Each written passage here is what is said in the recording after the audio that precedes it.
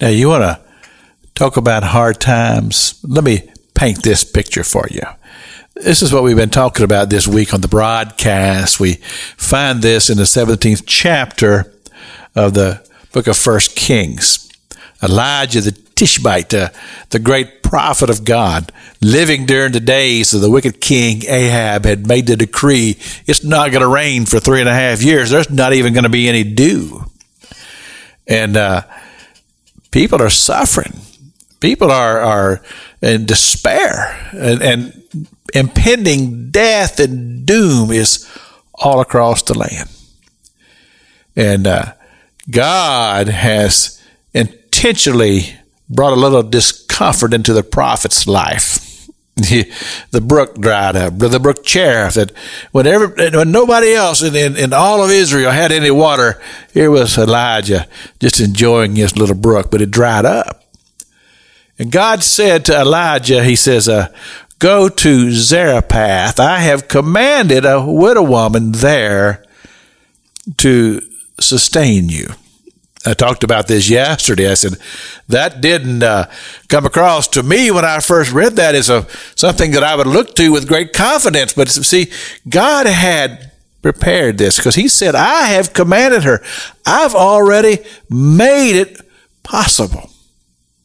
And so the prophet goes to Zarephath. And as I said, the cloud just hung over the city.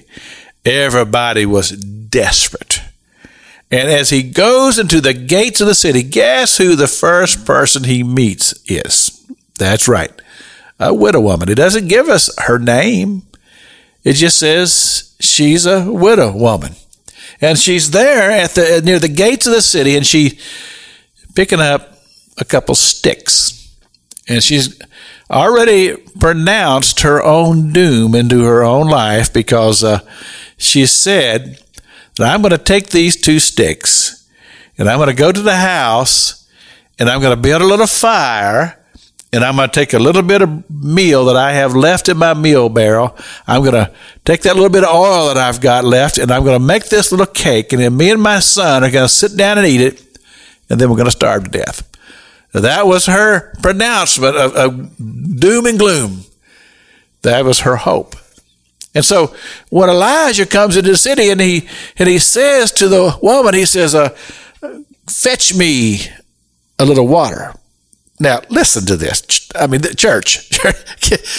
let me get your attention for a moment.